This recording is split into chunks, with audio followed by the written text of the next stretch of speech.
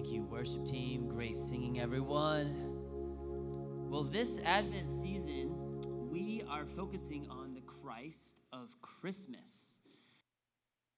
Additionally, the first 2 weeks of Advent, with hope and faith, they're more of a anticipation and a look at the second coming of Jesus Christ than they are of a reflection back on Jesus Christ's first coming in a manger.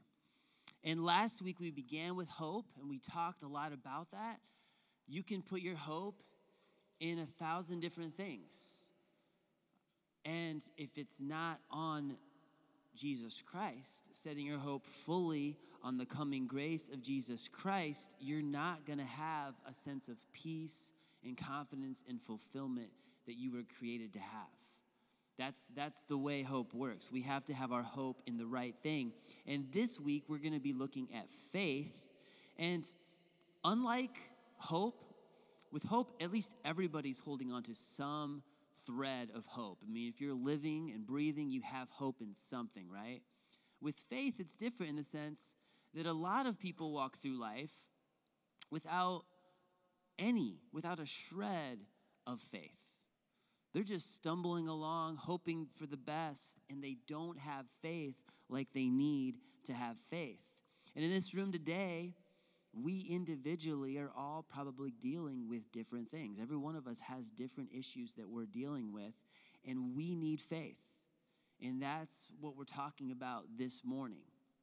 Now, as I set this up, I want to talk about the order of progression for just a second, because with Advent and faith that where we're at today, the second Advent candle is purple. It's the Bethlehem candle. It's the candle of faith, and it actually points to the faith that Mary and Joseph had when they traveled to Bethlehem. And I would encourage you to go read that passage at some point this week. It's amazing. I almost preached from Luke chapter 1, but I really felt the Lord lead me a different direction. But you can see in Luke 1, 46 through 55, this prayer and praise of faith that Mary had, where it's a kind of a peek behind the scenes to see the faith that they believed in something that hadn't even happened yet, but they trusted who God was. And it's a very powerful passage. But that's faith, that's the Bethlehem candle, and there's a reason why faith comes after hope. And sometimes this is just glossed over, but there is a reason why Christians for centuries have celebrated it and reflected in this order, and that's because truly to have daily faith, you need to have genuine hope first. You have to have these priorities aligned where you know who Jesus is, what he's done for you, and that will give you the faith that you need to step forward and move on and work through the trial, work through the tribulation that you're in. That's very important that we set that up in that sense. Now, saving faith is a different thing altogether. Putting your faith in the death and the resurrection of Jesus Christ once and for all, when you make that decision and you turn to Jesus Christ, you confess your sin and you repent, that's what you were created to do. To find new life, and that starts through saving faith. That's not the same as daily faith. Daily faith is an ongoing decision that you make day in, day out. And this is what spurs us forward as we grow in our relationship with Jesus Christ. Now, before we go any further, let's define faith first, because living a life of faith comes when you put your passion and your hope in your Lord and Savior Jesus Christ. And I've heard this definition of faith before, and I think it's a helpful definition. It's not original with me, but faith, believing in God's word and acting upon it no matter how I feel, because God promises a good result. It's pretty helpful, right? I think this is definitely founded on God's word. This is a great idea and summary of what daily faith looks like and how it works. But we're going to take it a step further today. So please take your Bibles and turn with me to Hebrews chapter 11. Hebrews chapter 11. And I know some of you are probably very familiar with this chapter. I hope you are. This is sometimes been called the Hall of Faith, not the Hall of Fame, but the Hall of Faith, because we have all these stories throughout the Old Testament. And the author of Hebrews doesn't just give us little biographical synopsis. He actually gives us some new insight. And it's almost like splashing a dash of living color in some of these stories of the Old Testament because we learn a little bit more about them. And if this is new to you, this is great. Don't feel ashamed. Like, I'm glad you're here. I'm glad you're going to hear Hebrews 11 for the very first time.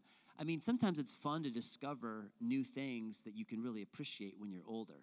I was actually at the Greenville-Spartanburg Airport just a few months ago, GSP, and this is, as you're turning there, I'll just tell you this really quick. I ran into a guy, he was from Germany, and he had never had Chick-fil-A in his entire life. And this guy's like 60 years old, and he was experiencing a Chick-fil-A chicken sandwich for the first time. Do you remember where you were when you first had Chick-fil-A?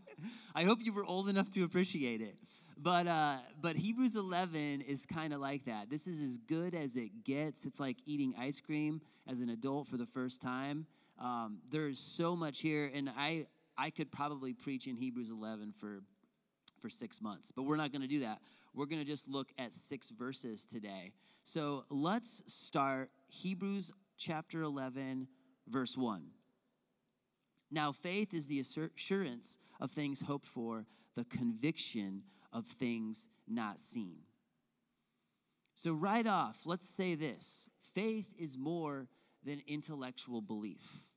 Faith is much more than intellectual belief. I'm all for apologetics. I love apologetics. But sometimes you have to do something with what you believe. And sometimes you don't have to know all the reasons why and how it 100% perfectly makes sense. That's just not what we have to do. It's not just intellectual. Real faith means you are doing something with the truth.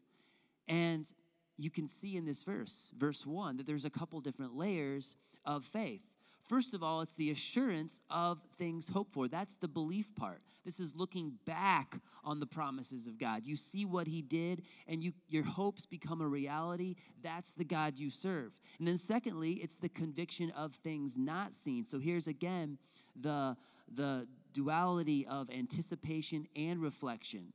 You see what he has done, and now you look forward to the unknowns, and you trust that he will provide. Faith is believing in what God has done and trusting in what he has promised to do. It's both those things. It's not just a one-time decision. It's, yes, this is who God is. I'm going to now trust him in what he has promised to do. It's setting your hope fully in the coming grace of Jesus and obediently walking in a manner worthy of the calling to which you've been called. So today, in Hebrews 11, we are going to see 4 detailed examples of how you can live by faith. How you personally, in your life right now, can live by faith. And we're going to specifically see these examples from the life of Moses. He's the main guy that we're looking at right now, at least to start. And we're going to see from his life that when you live a life of daily faith, it's a life of excitement. And it's also a life that makes a difference in this world. This is how we make a difference in this world. And I know most of you in this room, especially the members that I've sat down with, and as you joined this church, you told me one of the reasons why you wanted to be a part of this church is because you want to make a difference in this world. This is a young, brand new church, so if you're here, most likely you're here for the right reason. We don't have a lot of people who are just coasting in this room right now at this stage of our church's life. And yes, we want to make a difference.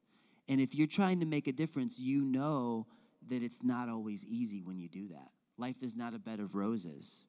And some of you feel like maybe you can't even make a difference because you're struggling with your own personal sin. And there's things in your life right now that are hard and that you're ashamed of. And you feel like a failure almost. And you're not even there to this point where you feel like you can make a difference. Well, this is what you need right here. You need faith. You need daily faith. And you may not be a first-round draft pick talent sort of person. As a matter of fact, most of us aren't. Mary certainly wasn't. I mean, she was a poor illiterate teenage girl from the nasty part of the country that no one wanted to live in. But God chose her, and God used her because she had faith. And if that's you today, and you think, well, I just don't have everything that somebody else has. I don't come from a family of affluence, and I don't have the best gifts, and that's just not something that I can really do. The truth is, you can make a difference when you have faith in who God is and what he has called you to do, and you trust him for that. God will empower you, and he will change you, and he will use you to make a difference. Now let's jump down to verse 23 here in Hebrews 11, where we get into the specifics of Moses. Let me read for you verse 23, and we're going to see 4 ways that you can live by faith and make a difference for the glory of God. This is our first point. Live by faith and erase fear. Live by faith and erase fear. Verse 23, by faith, Moses, when he was born, was hidden for 3 months by his parents because they saw that the child was beautiful and they were not afraid of the king's edict. Now, the first example of faith is not even directly from Moses yet. Before we even get to Moses, we're starting with his parents, okay? His parents were not afraid of Pharaoh's edict. And you may not know what's going on here, so if you want to, with me, turn over to Exodus chapter 1. Exodus chapter 1 and verse 8 through 14. I'm going to quickly bring us up to speed on exactly what happened there. Verse 8 says, now there arose a new king over Egypt who did not know Joseph, and he said to his people, behold, the people of Israel are too many and too mighty for us. Come, let us deal shrewdly with them, lest they multiply. If war breaks out, they join our enemies and fight against us and escape from the land. Therefore, they set taskmasters over them to afflict them with heavy burdens. They built for Pharaoh store cities, Pithom and Ramses. But the more they were oppressed, the more they multiplied, and the more they spread abroad. And the Egyptians were in dread of the people of Israel, so they ruthlessly made the people of Israel work as slaves and made their lives bitter with hard service, in mortar and brick and all kinds of work in the field. And in all their work, they ruthlessly made them work as slaves. Then in verse 22, at the very end of this chapter, it says, then Pharaoh commanded all his people, every son that is born to the Hebrews, you shall cast into the Nile, but you shall let every daughter live. So, gruesome situation, terrible, terrible place to be. This is not going well at all right now. And Moses' parents have to have faith to believe what God has asked them to do and to actually disobey the king and to instead save their baby boy. I have like all kinds of papers today. Thank you for getting that paper, by the way, too. I appreciate that. They were more concerned with what God said than what their government said. And this is a pretty oppressive government to say you have to kill your firstborn son. That's horrible and it's awful, and I don't even want to think about that. But it takes faith in God to risk your life and to hide a baby for 3 months. In Hebrews 11:23, we see in this story of Moses and his parents that when your hope is in God, you do bold things. You do bold things. You become a rebel with the cause. You don't fear what man can do to you because you're so consumed with who God is and what he's called you to be and how you can make a difference. And this is what our church is trying to do. We as a church are the people of God on mission for the glory of God, and we are called to make a difference in this world today. And there are people that we're supporting, like I even talked about earlier. People like Aslam, who's over there in Pakistan, the men and women that are in the Child Freedom Coalition in India. We can make a difference when we support them, but those people are risking their lives. Those people are going into very adverse situations, and they're being bold because they believe in who God is, and they believe in what he's called them to do. Sometimes trusting and obeying God is rejecting what seems right or popular, and it's going with what God says. What we just saw here in Exodus 1 was a very extreme example. You know, no one's chucking their babies into the river right now, actually. But there are things going on like that. There are scary situations like that. There are situations and circumstances that you will face that you have to have faith. Do I need to give us some specific examples? Especially with parenting. With parenting, sometimes you have to withhold things from your kids in the short term in order to help them in the long term, right?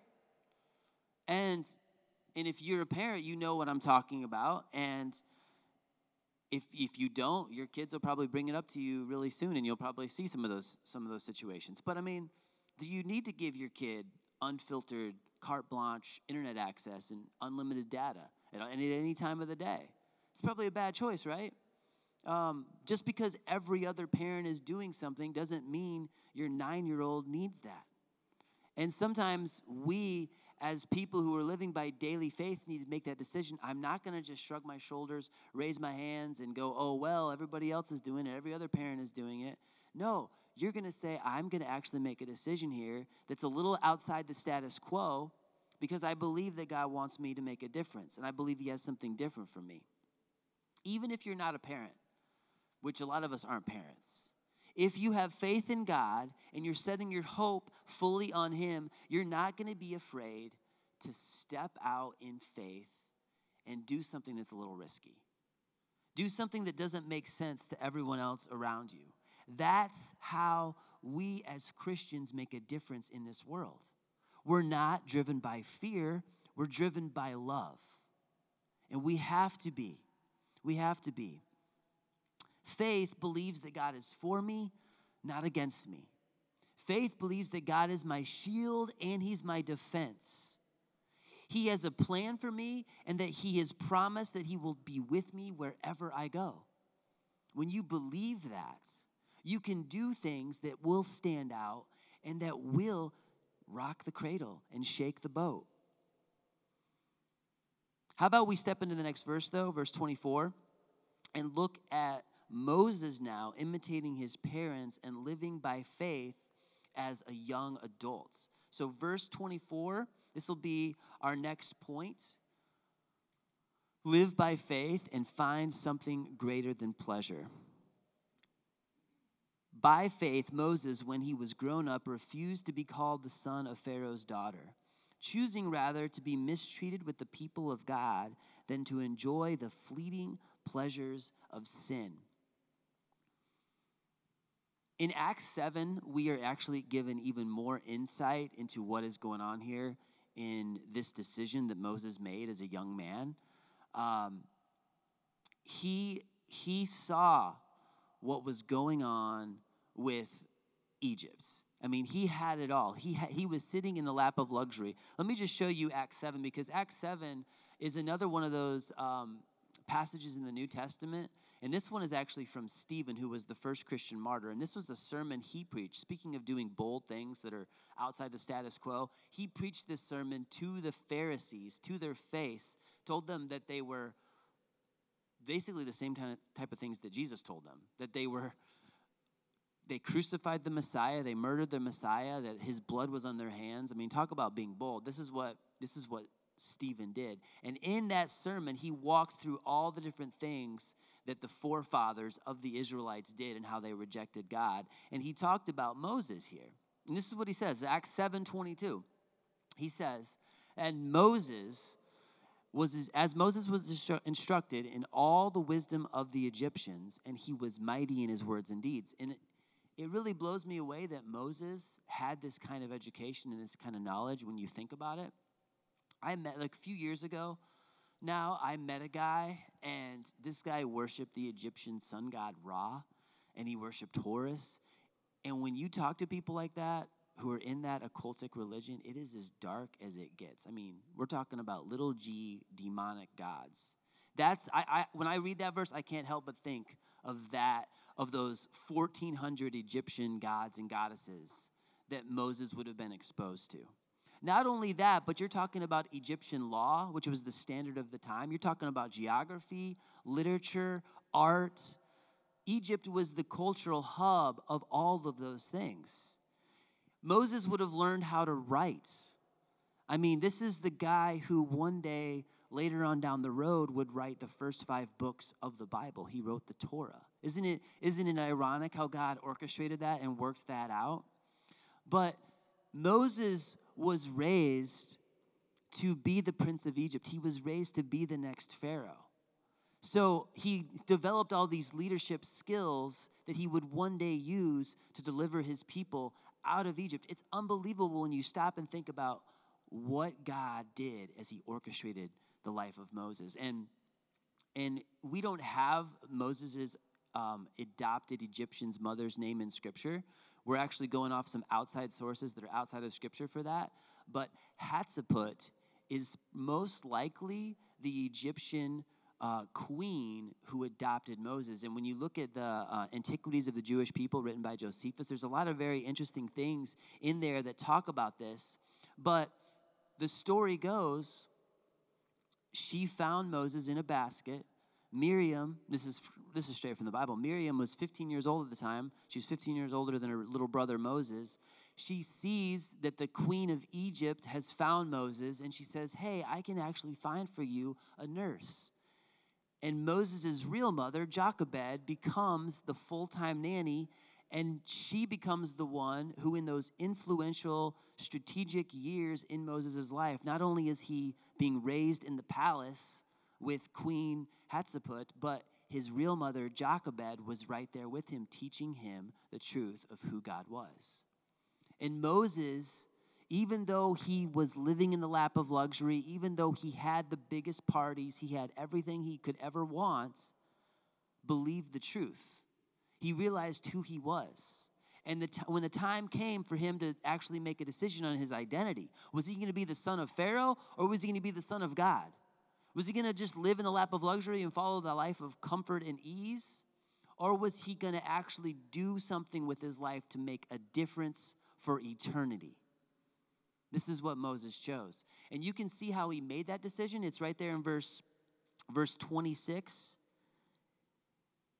He considered the reproach of Christ greater wealth than the treasures of Egypt, for he was looking forward to the reward. We have to make the same decision. Who are you going to live for? Don't get duped into thinking the world's pleasure is what you're looking for. Moses experienced it, and a lot of times people who are on the outside looking in, we look at the people who are rich and they have it all, and we're like, wow, I want that. If I only had that, I would be happy. Whereas the people who have that, the people who are sitting in that place, they know that's not fulfilling me. This is not satisfying me. There's something else. I'm missing something else. Moses heard the truth. He experienced everything there was to experience, and he said, you know what? This isn't really where I need to be. This isn't enough. And he considered the wealth of Egypt less than the reproach that comes with being a child of God, because he looked forward to the reward. There is pleasure in sin for a season. Of course there is. Don't let anyone ever tell you that's not true. That's from the Bible. There's pleasure in sin for a season. And Moses would have known that. Those parties had to have been great. But after the party is over, what happens? Then the depression sits in. Then the hangover comes in. And there's a lot of things that will come into play. Addictions that will destroy lives. Things that will ruin families. The pleasures of sin are only for a season. And he knew what Egypt had to offer, and he said, I don't want that. By faith, I'm going to trust and I'm going to believe in who God says he is and what he has promised, and I'm going to follow that. There's something greater than pleasure, and it's Jesus Christ. I think it's really interesting in verse 26. In Hebrews 11:26, it says, Moses considered the reproach of Christ. Do you realize Moses didn't even know the name Jesus Christ? He didn't. But Jesus Christ was there in Exodus. He was in that Exodus story, even though Moses didn't know his name. Moses knew that there's something greater than earthly pleasure, and it's eternal rewards. God will reward faithful people. He will reward them with things that are not even of this earth. And we have that to look forward to. One last observation is, when you really look at the story of Moses here, his mistreatment didn't just come from Egypt. All right? Back to Acts chapter 7, if you could for a minute. Acts chapter 7. I want to read you something that happened after he made this faith-filled decision. He tries to make a difference.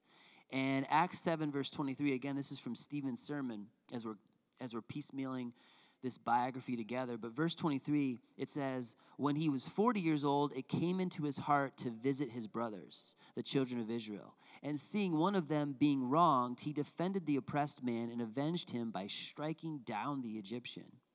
He supposed that his brothers would understand and that God was giving them salvation by his hand, but they did not understand. And on the following day, he appeared to them as they were quarreling and tried to reconcile them, saying, men, you are brothers. Why do you wrong each other? But the man who was wronging his neighbor thrust him aside, saying, who made you a ruler and judge over us? Do you want to kill me as you killed the Egyptian yesterday? At this retort, Moses fled and became an exile in the land of Midian, where he became the father of 2 sons. This is a little depressing, but this is the truth of the matter. When you're following Jesus Christ and you're trying to make a difference, a lot of times it's not just the world who looks at you and makes fun of you. Sometimes it's other fellow Christians who don't understand and who mistreat you. I mean, he's just trying to actually come in there and be a difference maker, and he gets the finger pointed right back at him. That had to be incredibly hard, that even your own people will mistreat you. The world mislabels me, great. Sometimes Christians do too. And the only thing that he could do there was look forward to the reward. And then there's something else, and this is point 3.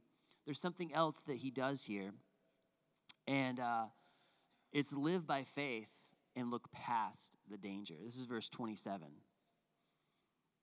Let me read that one for you. Back in Hebrews chapter 11.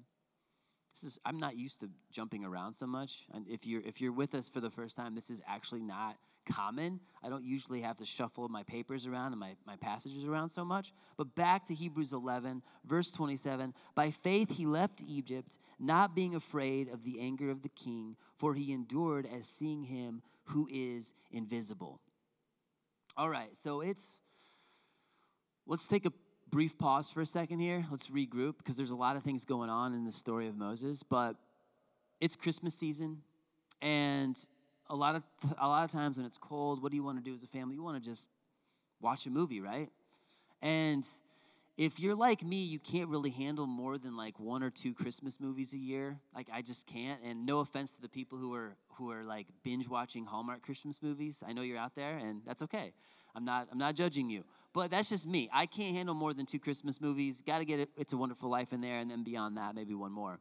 But if you're ready to watch another movie that's not a Christmas movie, what usually happens when the main person in the movie says, I'm gonna turn my back on you, and I'm gonna actually now choose your enemy, and I'm gonna go with them.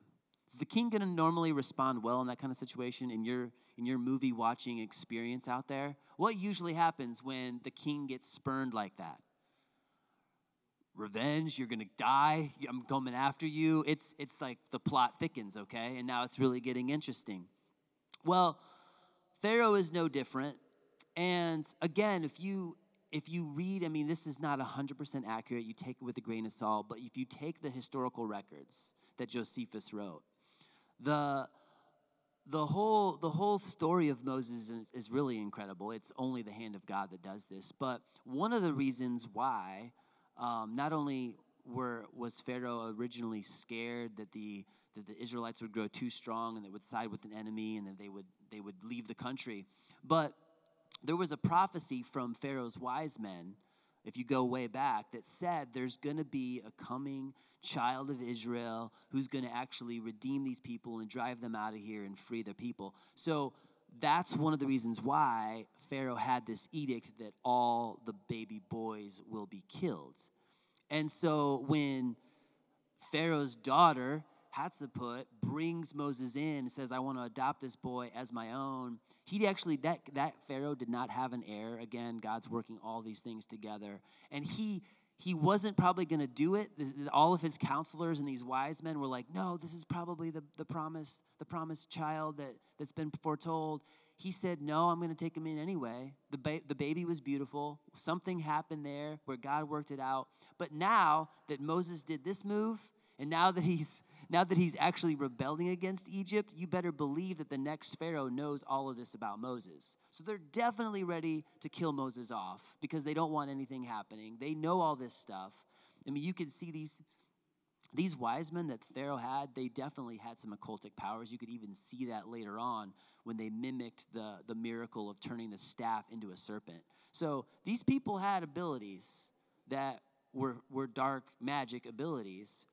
And Moses has to get out of there. So he is in danger.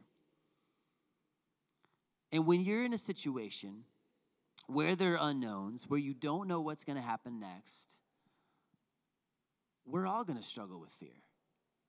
Fear is the thing that we have to deal with unless, going back to point 1, you have faith in something greater. And perfect love casts out fear. And Moses endured because he looked past the immediate uncertainty and he looked to him who is invisible.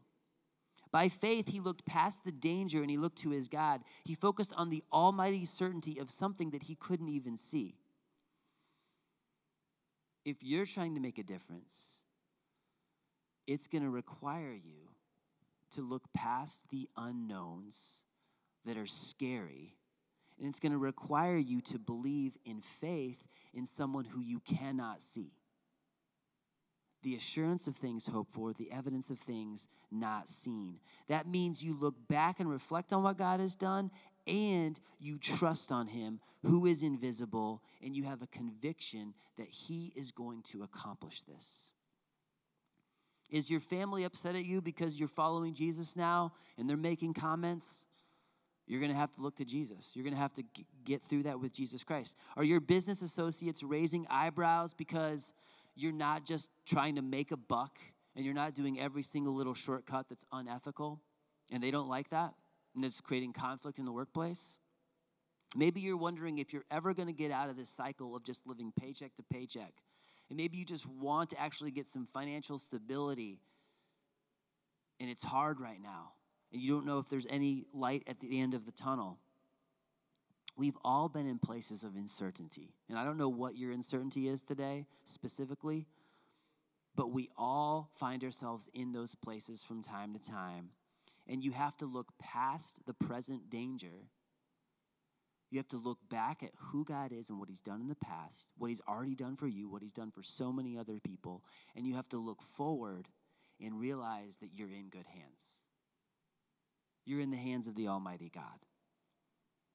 What we can't see is scary unless we are looking past the things that are not seen to him who is invisible.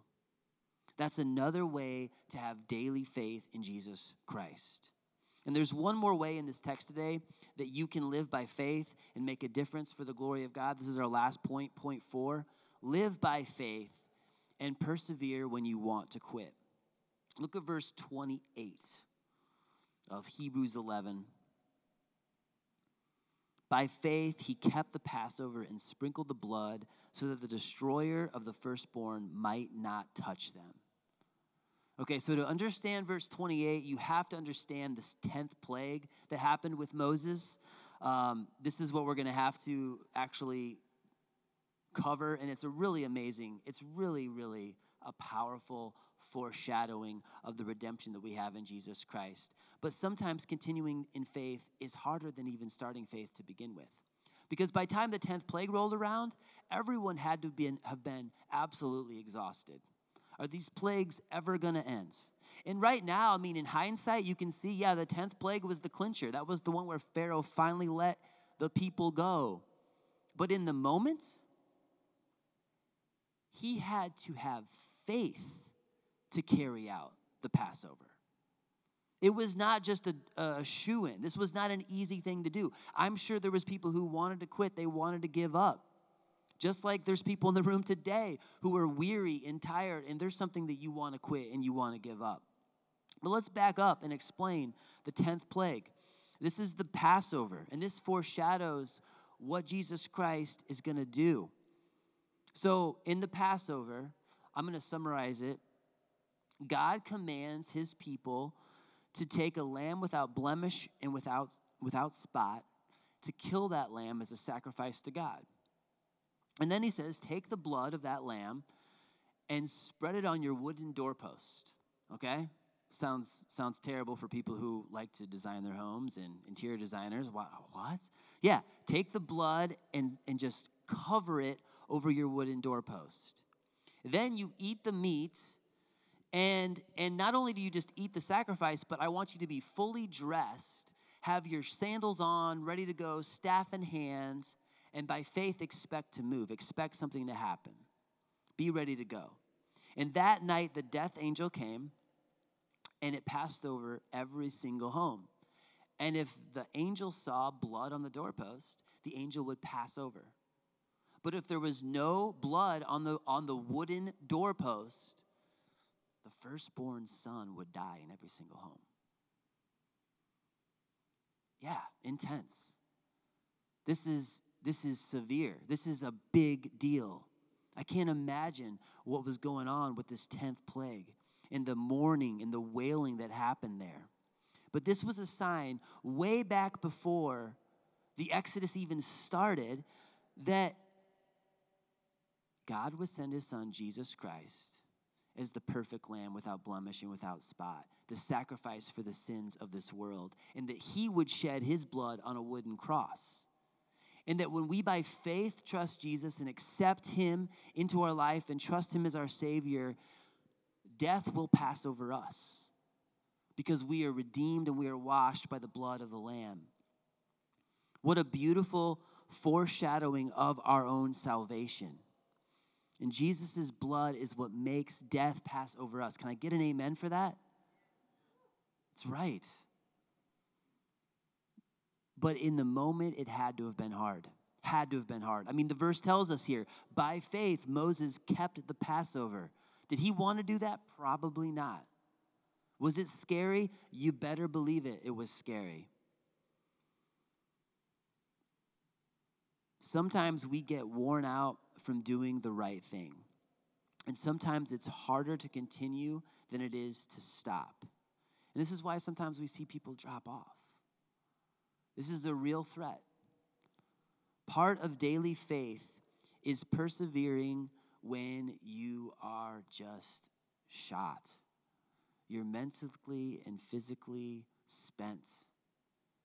And daily faith says, I'm going to look forward to what God wants me to do. We have to help each other with this. We can't do this alone. This is one of the reasons why we have life groups, why we have serve teams that work together, that love each other.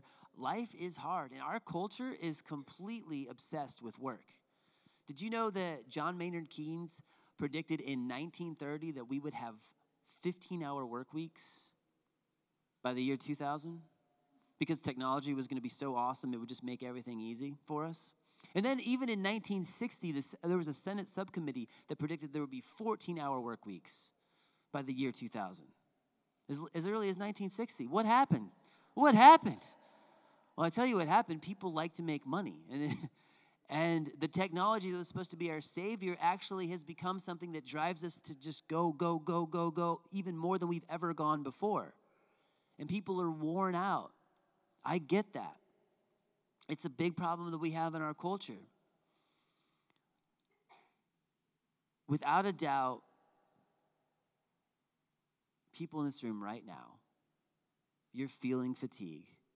You're feeling the pressure. You're probably ready to quit something. And I get it. But this is what you have to remember. In the big picture, you are here to make a difference. You're here to make a difference, not just to make money and do something that way, but you're here to actually make a difference for eternity. That's what you're called to do, to show the world God's glory. That's how we glorify God. When we show his love, his justice, his mercy, we're showing the truth of who he is. We're glorifying God. And that's what you were created to do. So don't quit your sense and your source of joy and peace. You can't quit that. Slow down, yes. Cut some things, sure. But persevere with faith. Worship team, you can come up right now. We're going to finish this sermon by looking at the last couple verses in Hebrews 11. There's other examples of faith. This whole chapter is example after example of faith. We only looked at 4 of those examples in these 6 verses. But this is what verse 39 says.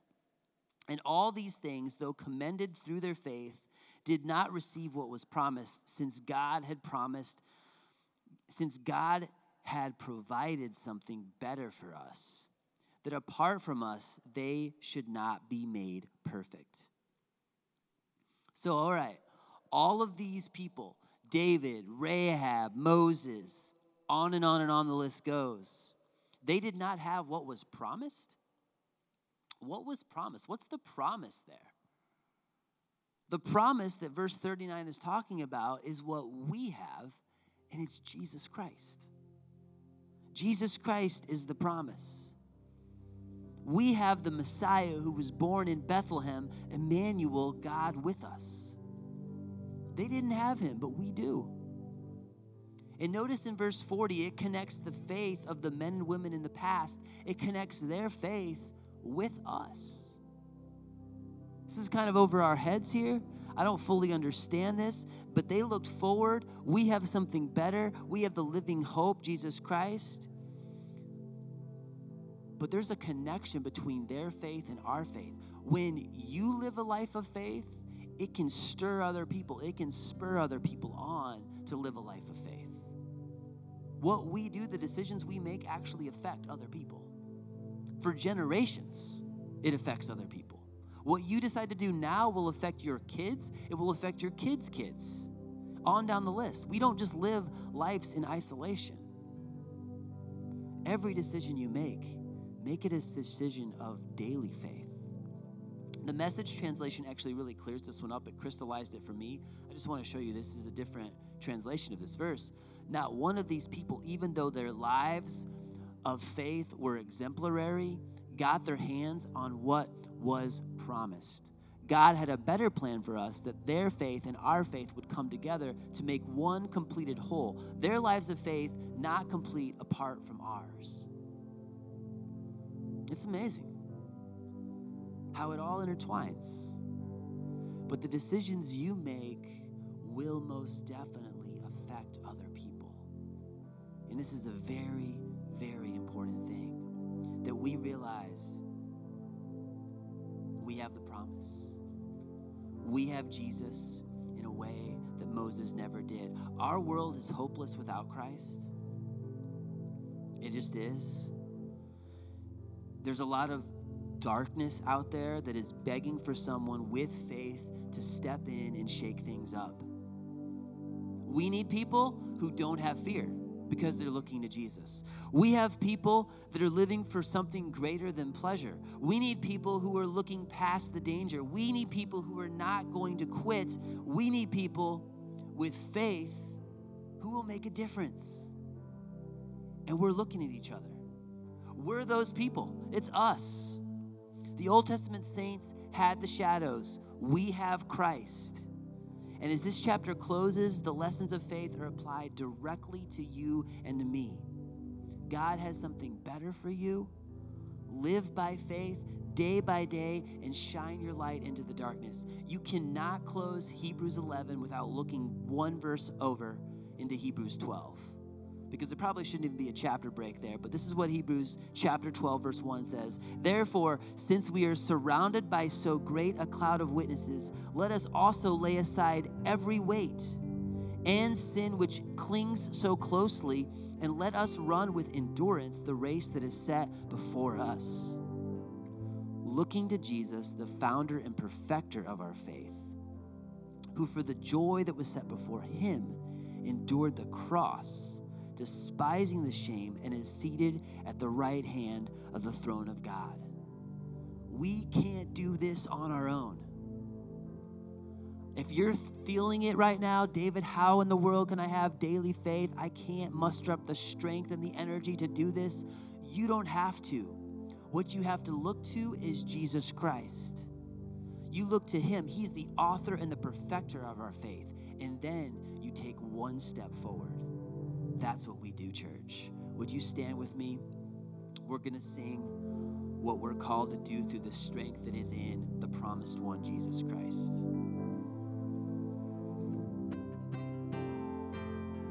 Amen, church. Let's lift that up.